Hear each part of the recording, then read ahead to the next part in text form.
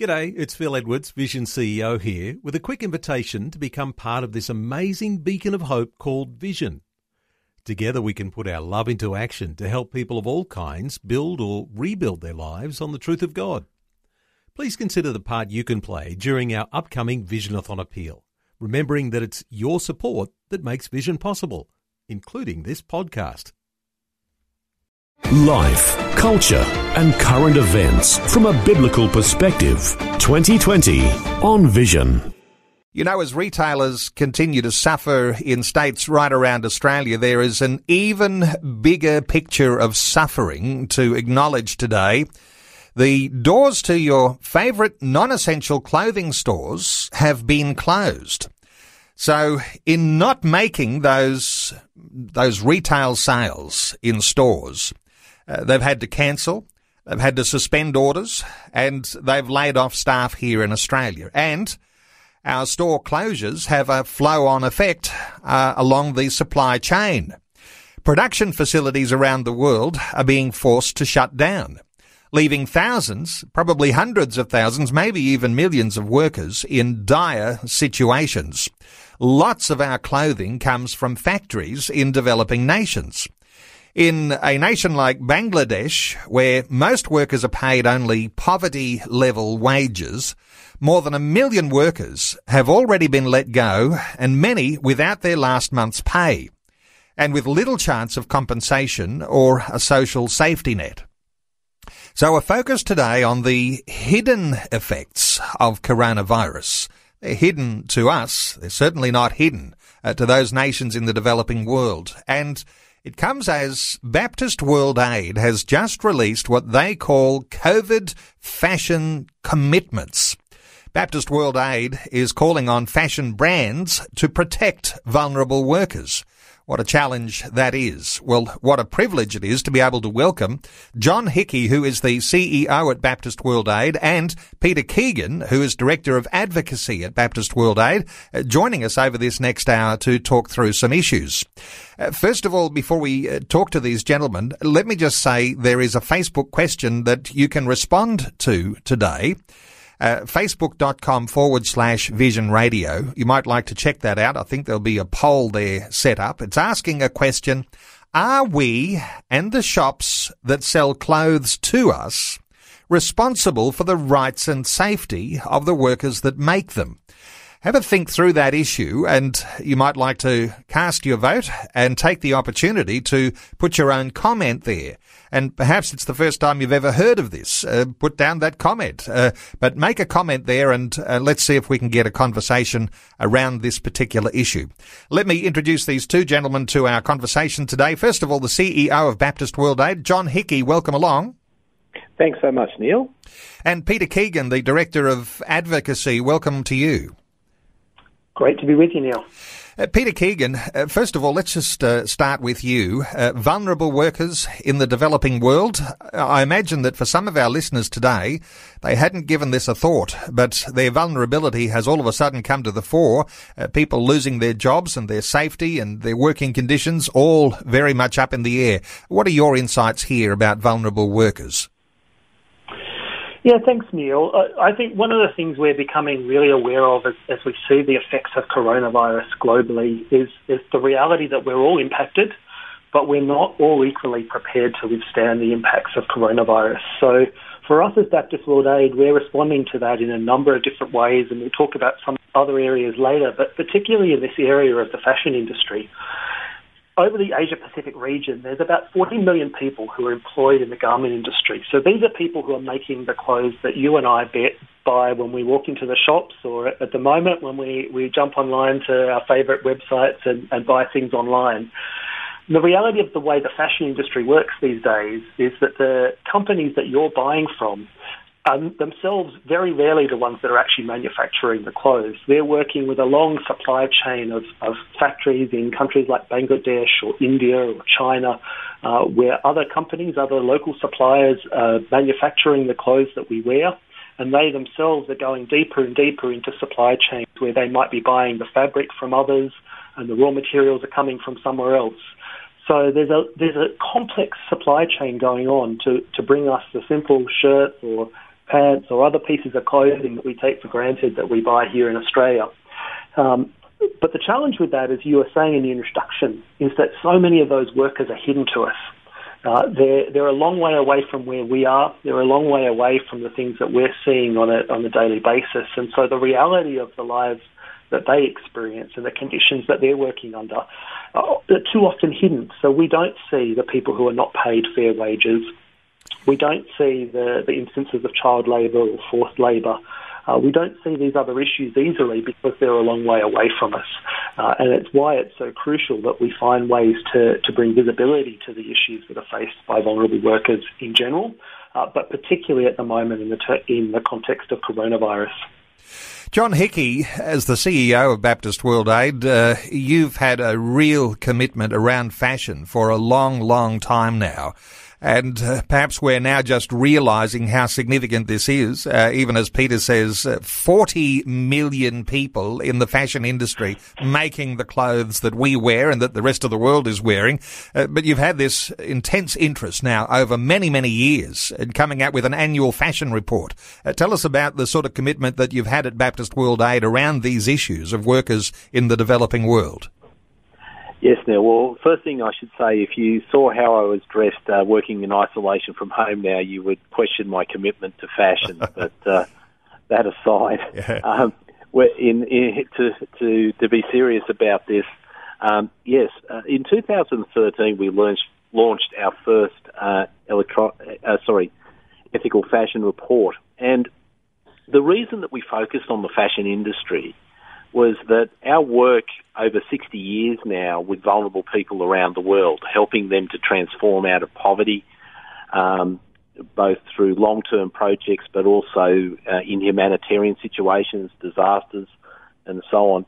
We've got to know very much what's that ecosystem that really traps people in poverty. And there's so many things that does it. But one of them is how people get caught up in supply chains for products for us in the more developed parts of the world that we don't necessarily understand. When we buy a cheap shirt or we get a bar of chocolate, what went behind the production of all that?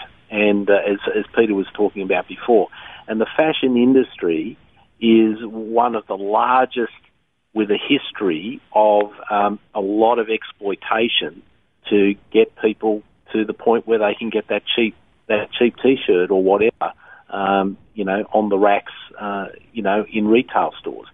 So we really had an approach. Rather than try and bash companies over the head about the issue, let's collaborate. Let's understand what they know and what they don't know about their own supply chains and start working collaboratively with them about thinking about people in those supply chains and how they deserve a decent life. We're not talking about creating great wealth here, but a decent life where people can work and live in dignity and feed themselves and house themselves and their families.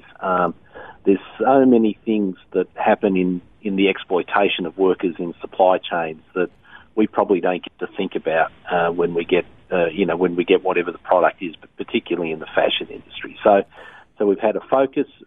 It's also been building awareness for the consumer, for the person that purchases that, to understand what may have happened in that process where people may or may not have been exploited inappropriately to provide that product. And so we've seen quite a significant shift in the attitudes of companies over the last several years through this process, but also a significant shift in consumer awareness. And I think as Christians, we have to ask ourselves, do we want to do something that perpetuates exploitation of others, or be part of the voice and the mobilisation to work with companies and say, no, we want you to treat people in your supply chain fairly. We believe that's right. Peter Keegan, I'm sure you're sitting there in your suit and tie this morning, even though the boss is just wearing his gardening clothes. We can pretend together. Hey, we're all a part of this, and none of us is separated from it. Unless you make your own clothes at home, if you buy anything from the store, it's likely that your clothes have come from a factory somewhere in one of those nations that we mentioned. So we're all a part of this, and I know you guys like to really make sure that you're not beating consumers around the head, because it's not our fault when we go shopping, when we find a bargain and we want to buy that. But we are all a part of the process, aren't we? That's absolutely right. When we're buying products that have been sourced through these supply chains, that have come, as John was talking about before, from people working in various parts of the world. Now, that's not necessarily a problem, and I think that's one of the things that we want to say is really important in this conversation. There's a lot of opportunity that comes for those workers, those 40 million people that I was talking about across the Asia Pacific. This is their opportunity to have an income. This is their opportunity to support their families, and so that's one of the great benefits that this brings to so many people, but it's also where some of the responsibilities come in, and it's some of what we start to see at the moment in terms of how the coronavirus is impacting across those people. In countries like Bangladesh, for example, the people who are working in the garment industries very often have moved from rural areas, from rural communities, into the larger cities to be able to work in the garment industry, so that they've got a job and they've got an income and they can send money back to their families and extended families in the villages where they've come from. And so for those people working in the industry, there's a great opportunity, and there's an opportunity to support not just themselves but their broader family. It does mean, though, that when we see the disruption that we're seeing at the moment in terms of the impacts of coronavirus, that it's not just the workers but their broader families that are affected as well. So some of what we're starting to hear at the moment, in fact have been hearing over the last month or so, is that as the buying of the garments, of clothing across countries like Australia and across Europe and North America and other large markets for the fashion industry, as that all slows down, we're seeing more and more factories closing and sending their workers away. And so that has an impact across those workers, but across their families and broader communities as well. And for many of those workers, it's an impact that hits them immediately. The way the industry very much works is that payment often comes at the end of the production cycle. So the companies in Australia that you're buying from are only often paying for the products that they're receiving at the very end of the process. So we're hearing stories from Bangladesh at the moment of workers who've not been paid their wages for March or April because the factory owners themselves haven't necessarily received the payments from international brands. So I guess we're seeing at the same time both the opportunity that comes when the industry is working well and the challenges that come when things break down. And that's where we all have a responsibility to think about how do we engage with the products that we buy and the brands that we're buying from to encourage them to practice good behaviour and to work together collaboratively with all the people in their supply chains. John Hickey, let's just skip into talking about these COVID fashion commitments that you've just released. This is very significant because where do you start with this? I think listeners to our conversation today will be very proud of Baptist World Aid for stepping in here and saying what are the rights and responsibilities and who's looking after the vulnerable. When you talk about numbers like 40 million people in the fashion production industries around the world, particularly in these developing nations, and as Peter says, that's 40 million, but they've all got a family too, so let's perhaps triple that. But COVID fashion commitments, what does this mean, Dave? What does this mean, John? Yes, well, I think the first thing we need to say is that everybody is struggling. This is a time when we think often about a disaster or a catastrophe. We can sit in Australia and often look at those disasters, whether it be an earthquake or a huge drought that causes famine and it's thousands of kilometres away. But just as we experienced with the bushfires a number of months ago and now with the threat of COVID, everybody feels vulnerable in some way. And with economic activity just going through the floor.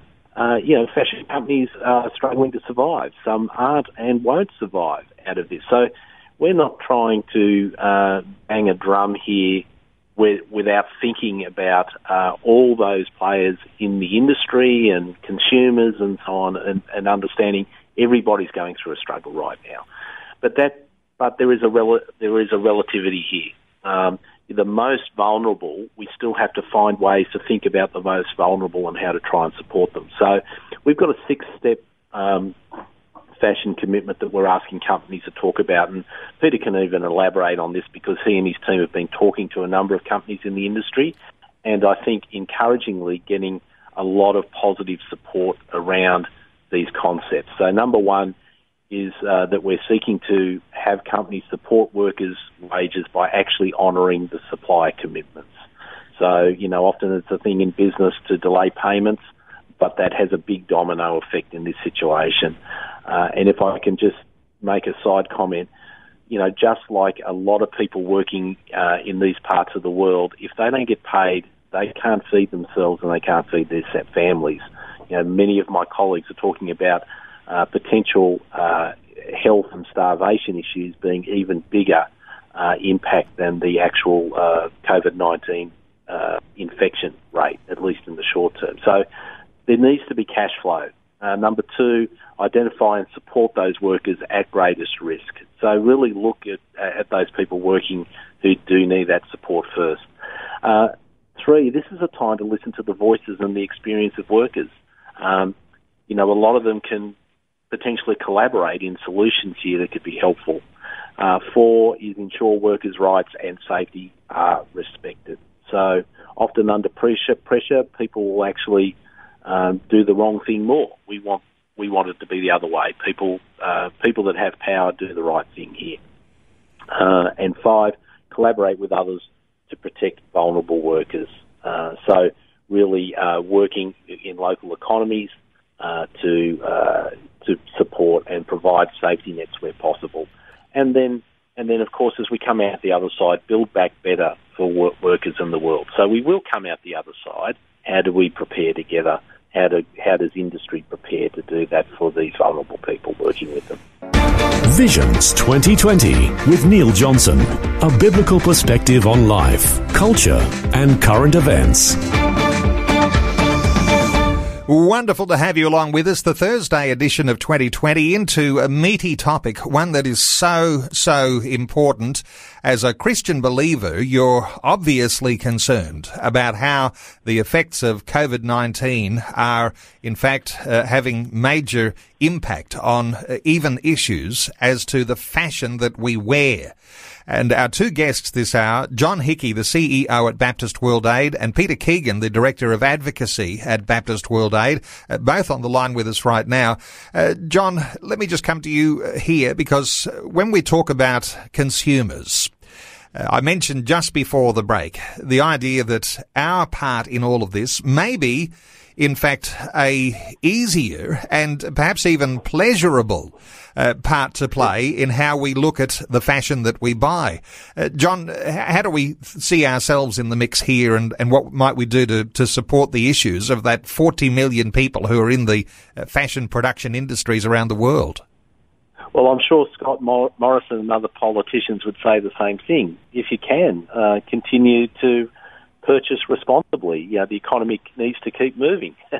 But in the case where the supply chain stretches back to parts of the world such as, that Asia-Pacific region, as it does with the fashion industry, the impact of being able to purchase, say, an item of clothing is potentially huge. It can be huge in terms of reinforcing some inappropriate exploitation, or it can be huge in terms of giving income to people who need it. That's one of the things that is part of our reporting in this sector that we've been doing since 2013.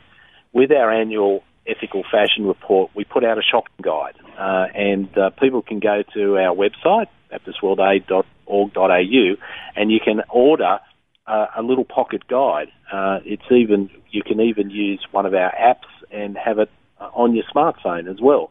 So when you go shopping, You can see the ratings of the companies and the brands that you like to engage with, and see from our reporting how we feel that they are addressing the needs of workers in vulnerable places across the world, and particularly in the Asia Pacific region. So you can buy responsibly and make those responsible decisions whilst you're buying your fashion items. Well, what an outstanding initiative that is. Peter Keegan, a pocket guide and an app you can download on your smartphone so that when you are shopping, I imagine, let's just bring this into maybe a scenario, perhaps one of the ladies listening to our conversation today, with the new freedoms they might have in some states this weekend to go down to a clothing shop and to flick through some of the dresses on a dress rack, and they come across a brand on there. Is this where this app or this pocket guide actually comes in handy? It certainly is, because they can open up the guide, whether that's the little booklet, if they have those already, or as John said, the app, or directly from our website. You can search for the company, for the brand that's sitting in front of you, the ones that you're looking at and thinking about buying, and see how they've graded across a range of different things. So our normal survey that's feeding into that data includes everything that we've got here in the COVID fashion commitments, and a whole lot more detail sitting behind that. So those simple ratings that give you a clear sense of where that brand that you're thinking about buying, just how they perform relative to the rest of the industry, and how much effort they're putting into standing with their workers and supporting them to be able to live a life that's a life of dignity. So that's a really important thing that people can do. I think the other thing that comes alongside that is the way that we can communicate with the brands themselves. So the COVID fashion commitments that we've launched this week, as well as using our guide to be something that informs the decisions that you make when you're out shopping and thinking about which products to buy, you can also share the COVID fashion commitments. There's a little infographic that's on our website, and it's also on our Facebook and other social media. You can share that with the brands that you like to buy from, and just tag them in it and ask them how they're doing. Ask them if they're committed to these initiatives in the way that they think about how they get the products that they ultimately sell to all of us. John, let me ask you, if you are doing this at the shops this weekend, and we'll get into the whole online shopping, because that's no doubt is an important aspect too, and where your app and your pocket guide are going to be very helpful. But if you're in the shop and you discover that there is on the rack, there's a brand that isn't recommended to buy on the pocket guide or app, just be, I guess, imagine a little bit cautious here about taking up some criticism and aiming any thoughts at the shop assistant, because they're probably not the people making the decisions. Oh, completely, Neil. That's right. People are working and trying to earn a decent wage or salary, and I have to say we don't make recommendations about what people should buy or not buy. We just give the grading, and our detailed report gives the rationale behind the grading, so that then it's up to people to make their own decisions. I think what's really important here, I just wanted to add to one of Peter's points. If we had gone out and just tried to engage with the industry as we did from 2013, what happened when we started? A lot of companies, big companies, are going, who's this Baptist World Aid mob? What are they on about? They didn't necessarily know us from anybody else. But we had a real strategy of informing and mobilising consumers. If a shopper actually says to a company, hey, I'm a little bit uncomfortable about your rating and, the lack of transparency in how you're dealing with vulnerable people in your supply chain, companies listen to consumers the most. So you've got to aim your criticism or your concern to someone above the person who's the shop counter assistant. We're going to take a break because it's news time. John, let me come to you here for a very particularly important aspect here. listeners can hear, this is Baptist World Aid taking this initiative here. Give us some insights here into a biblical, spiritual motivation, why we would be concerned about workers in other parts of the world and around the clothing we wear. Give us some insights here, John. Yeah, thank you, Neil. Well, my approach to the inspiration that I take from the Bible and from the teachings of Jesus is often, it comes down to simple things, simple parables, and the parable of the Good Samaritan is just core to this. It's about loving your neighbour, and our neighbour is local and our neighbour is global. And I think what was core in the parable of the Good Samaritan was that it was, as you know, most of us know, Samaritans and Jews didn't get on well with each other in those days. And that was really telling in Jesus' message that people would normally treat each other as enemies. They actually came together and one helped the other. And I think that applies in these days, is that, yes, we do need to look at our neighbours that are right next to us and in our communities, but we need to look at vulnerable people around the world. They're our neighbours too in God's kingdom. And so, we are very motivated by that as the basis of all that we do around the world, and certainly that decision that we made several years ago to really engage with the fashion industry and consumers. So, as I was saying just before the news, the voice of the consumer and the action of the consumer spending money in the right ways makes a huge difference in the lives and the futures and the sustainability of those people, those 40 million plus people working in the supply chain of the fashion industry. And that's part, I think, of loving your neighbour.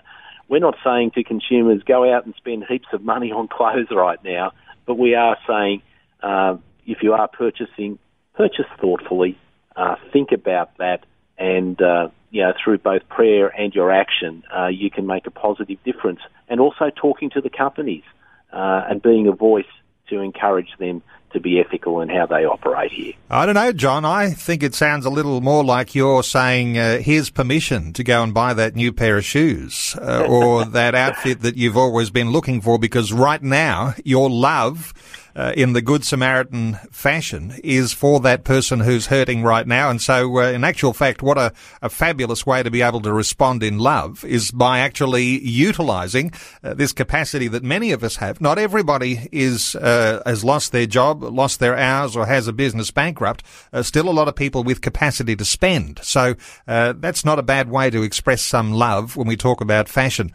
Hey, we're taking calls. Sorry, Neil, I was just going to say I agree, and certainly my wife is living up to that premise as well. Okay, we're taking calls on 1-800-316-316. Join our talkback conversation today. What are your thoughts about what's going on around the world? The idea of spending money on ethical fashion, and we'll come back to that app and that pocket guide very shortly. But let's take a call. William is on the line in Queensland. Hi, William. Welcome. G'day. What a brilliant idea, an ethical app for fashion. I can't believe somebody's come up with this idea. It is brilliant. I'd like to make a plug too for somebody later on if I'm allowed to, but the point is, this is fantastic because this is what we need to help those people in other countries that are actually getting abused beyond a shadow of a doubt, and the big companies are not actually responsible for it. They are misusing these people. We as Christians are actually enjoying their products, but we are also participating in the depravity, which is abuse of the people. Well, we need to be upfront about it as well. And I love this idea. This is fantastic. And if I'm allowed to put a plug in, who's the plug? Give us the plug. We've got a group in South Africa who's desperately needing help. They're called Boer Gemeenskap Transvaal. They're a small Christian group there that are trying to support the Anglo society in South Africa because they're not getting any food from the government at all. They're getting really abused as well there. They can be found on South Africa Suid-Lander Civil Crisis on Facebook if you need to get in contact with them. But this app is brilliant because the people in South Africa are actually part of the problem of the global system where the abuse is just phenomenal, and we need this type of input from the people so that we can bring awareness of what's going on in other countries that need desperate protection.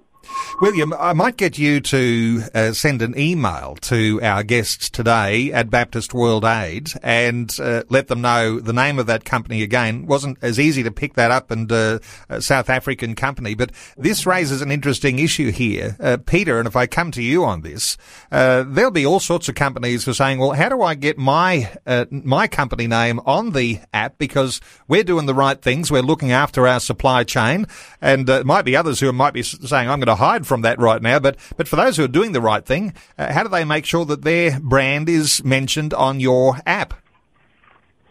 Yeah, great question, Neil, and really encouraging to hear that feedback from the caller just now.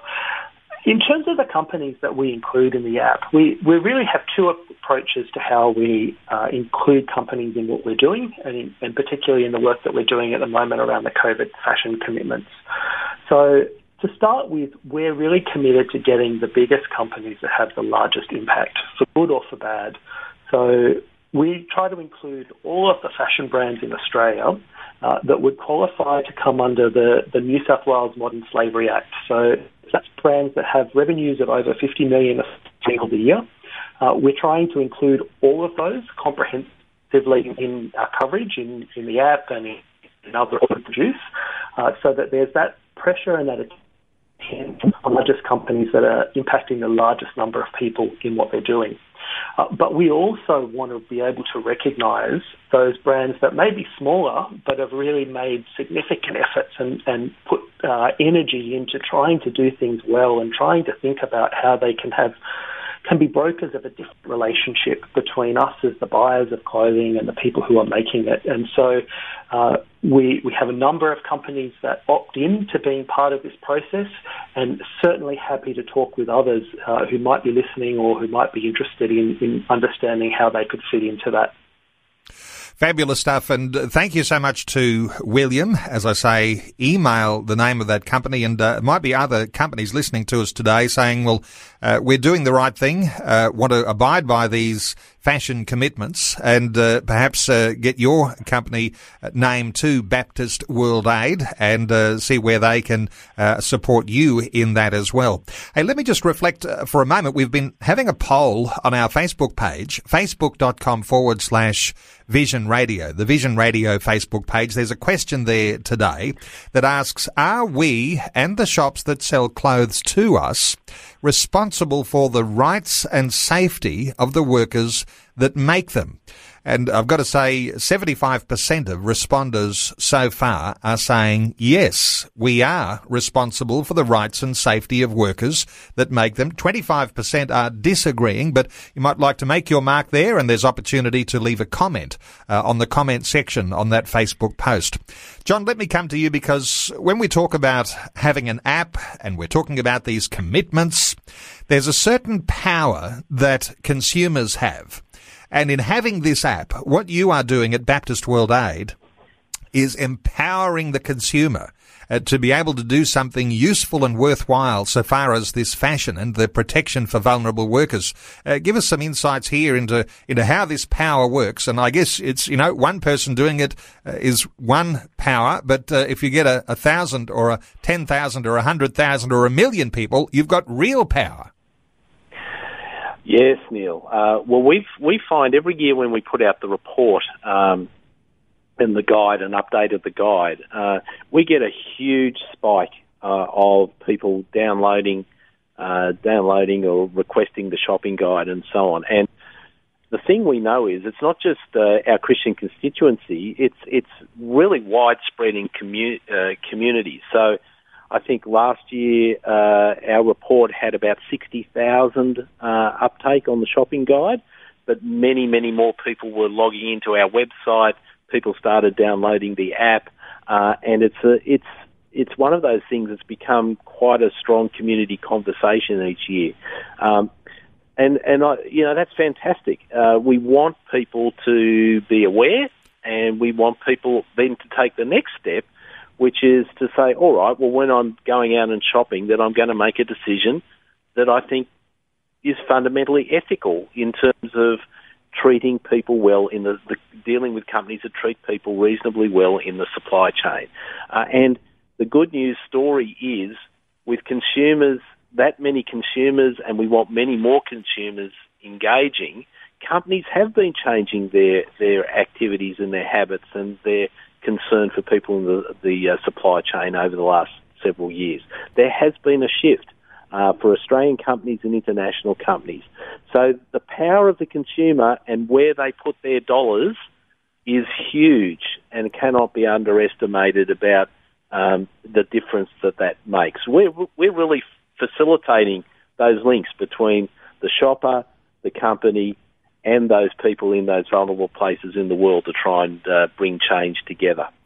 Peter, if we, the consumer, take this seriously, then the people who are buying these clothing brands, or they're buying these clothing from these companies in the developing world, there's a message to everyone along the whole supply chain here that comes from the consumer, because I imagine where you've got issues where there are companies that flout the idea of social distancing and proper hygiene while COVID-19 is ravaging the world. And as I understand it, when we talk about that sort of exploitation that we mentioned a little earlier, even child labour and forced labour, I mean, the message to those companies is that the consumer's not happy with that and there's a need to raise the standards there. So everybody on the whole supply chain gets a message. Yeah, that's right. That's right. When we were talking before about some of the biblical basis for what we do here, the other image that comes to mind for me is the image in the epistles of us being the body of Christ and all the parts of the body linked. And when one hurts, other parts hurt, but the connection is there between all the parts of the body. And I think at the moment, as we confront the COVID-19 crisis, we're conscious of how connected we are. We're conscious of the way that a virus can be easily transmitted between us. But I think what things like our work around the Ethical Fashion Report and the Ethical Fashion Guide do is they give us a means to be able to transmit love, to be able to transmit concern back up through the supply chain. So we as consumers can make our own decisions to purchase well, but we can also be saying to those companies, whether it's on social media, whether it's in polite and respectful ways when you're engaging with people in stores, but saying to them, we as the people who buy your clothes, we're concerned about where they come from. We want to be part of a system that is acknowledging the human dignity, the image of God that is in each person that sits right up and down that supply chain, from those of us buying and wearing clothes right back to the very beginning, to the people who are growing the cotton or other products that go into them. Each of those people is created in the image of God, and so this is an opportunity for us to look at one industry, one that we are so intimately involved in the fact of the clothes that we wear against our skin, but to look at one industry that has such an impact globally, and look at how we can use our influence with the dollars that we spend and with the ways that we use our voices, respectfully, but consistently, in saying that we want to see value applied to every person, no matter where they sit in that supply chain, and we want to see the brands that we buy from reflect that value in the way they do business and the way they bring products to us to be bought. It's a whole new dimension for many listeners today to think of their own personal stewardship as a Christian, coming down to even the choice of the clothes that we wear. And the shirt on my back and on your backs too, John and Peter, the trousers, the underwear, everything we're wearing is likely to have come from these sorts of factories in the developing world. And we have this wonderful stewardship to be able to apply even into the choices that we make when the brands are on sale at the shops that we shop at. Let's just reflect here for a moment. Rachel on Facebook made a comment, said, absolutely, in response to the question today. Let me just read the question so we've got a context here. The question we're asking today, are we and the shops that sell clothes to us responsible for the rights and safety of the workers that make them. Rachel says, absolutely, making careful choices about where we buy or clothes from us, the only way we can show companies that we want them to uphold the rights and dignity of workers. Rights and dignity of workers. This is at the heart of where your fashion commitments are, John. And if we don't actually look to do something to protect the right and dignity of workers, whether they're in Australia or offshore, we're actually failing, aren't we? That's right. And in this time of this pandemic, it's actually not just about rights and dignity, it's about life. If people cannot have an income and a livelihood, just imagine all the things that break down from that. We talked about this earlier, the ability to feed yourselves and your family. The level of vulnerability just becomes worse and worse and worse. So this is a time of real crisis and need and urgency for us, I think, as a body of Christ together to think and act for the sake of, what Jesus called the least of these. We have to think about these people, that they are part of the kingdom of God, and how do we help them in such a difficult time, let alone, let's call it the normal difficulties that would exist in the supply chain. Powerful when you think about the way that Christian believers have been so concerned about issues around the safety and well-being of refugees. Now, that's very tangible, and that's really very small numbers compared to what we're talking about today. But these hidden impacts, when you actually effectively and discerningly use your shopping dollars to put them into a place where there is a brand that is looking after its workers, you're actually addressing whole issues of potential starvation, of the rising poverty of families in those communities. So from this stewardship sort of angle, Peter, this is one area here we just can't ignore. This is so important. I'm going to give that app address in just a few moments, but this is how you can make a real difference today just by being discerning about your shopping.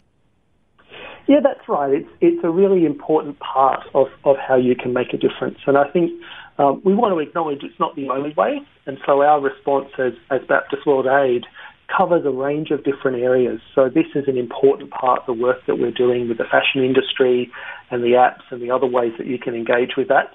You touched on a few issues there that I think we're also looking at how we tackle best in a broader way. So the issues of refugees, for example, where we know in many of the places where our local Christian partners work, whether that be in refugee settlements in Lebanon with large numbers of Syrian refugees, or in parts of Bangladesh where we see Rohingya refugees, or in northern Uganda with those coming down from South Sudan. We work with many partners who are in contexts working with refugee communities or working with other really vulnerable communities. And in those contexts, we're really conscious of the important role that we all have to stand together. I mentioned right at the top of this interview the fact that none of us escapes the impacts of COVID-19, but we're not all equally ready and not all equally in a position where we're able to withstand those impacts. So when you think about the environment that people live in many of these contexts, whether it's in refugee camps, whether it's in urban settlements, whether it's in rural communities across the world, there are both immediate health implications and health risks that we're all very familiar with, but there's also just a really significant level of vulnerability to be thrown back into poverty that people may have just started to escape. So we're seeing reports of hundreds of millions of people being at risk of starvation because of the lockdown things that are in place, and the fact that they live in environments where they're very much reliant on their daily work against lives to put food on the table for their families. So our whole response includes all of this work that we've been talking about as a really important component around the work with the fashion industry, but also broader work with our local Christian partners, which we'd certainly invite listeners to support us or others who are involved in those ways. Let's talk about supporting Baptist World Aid here, because as listeners can hear, you guys are doing an absolutely incredible, amazing job. And, we're all just thrilled that you're on top of these issues. Undoubtedly, you've got your own needs. In fact, I think, John, you've got a COVID Global Emergency Appeal that's running at the present time. And when people go to the website baptistworldaid.org.au, no doubt there'll be an opportunity for people to support you while they're downloading this wonderful app that you've got. But just give us, running short of time, but short insight here, the Global Emergency Appeal, what's happening with that?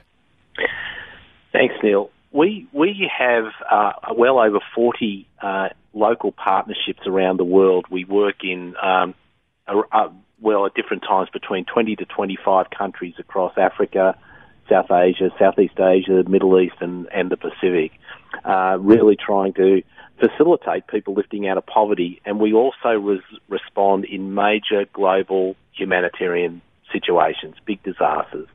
And we do advocacy. So we also take the global leadership in the Baptist movement to try and mobilise the Baptist movement, but we work right across all different denominations collaboratively, and our goal is to work with all vulnerable people. It doesn't matter what their race, creed, religion is, to help them, and just to demonstrate that God is love through what we do.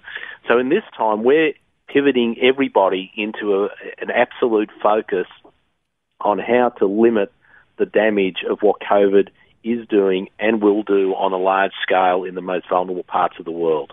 And so we're looking for people to support us to do that. So that's what the COVID-19 Global Emergency Appeal is about. Right now, it's about providing money and food packs, it's about hygiene, it's about education, and it's going to evolve further into other relief work, medical work, and so on as this takes hold. So it's a huge, complex area we'll be spending lots of energy on in the months and beyond the next year to help people. Well, I'll encourage listeners, you're thinking of buying that new outfit and you're thinking of buying those new shoes, spare a few dollars too to support what's happening with Baptist World Aid, their COVID Global Emergency Appeal. You'll be able to find out, no doubt, some more details when you go to the baptistworldaid.org.au website, and that'll be the place too. You'll find a link to download the app or to get a hold of the Pocket Guide so that you can be armed and ready to do good things as you steward those provisions that God has given you. And the encouragement, hey, time to go shopping, but shop in a determined and ethical way, and you can download that app at baptistworldaid.org.au. John Hickey and Peter Keegan, thank you so much for taking some time to share your thoughts and your heart with us today on 2020. We really appreciate your care and concern, Neil. Thank you. And thanks so much, Peter. Thanks for taking time to listen to this audio on demand from Vision Christian Media. To find out more about us, go to vision.org.au.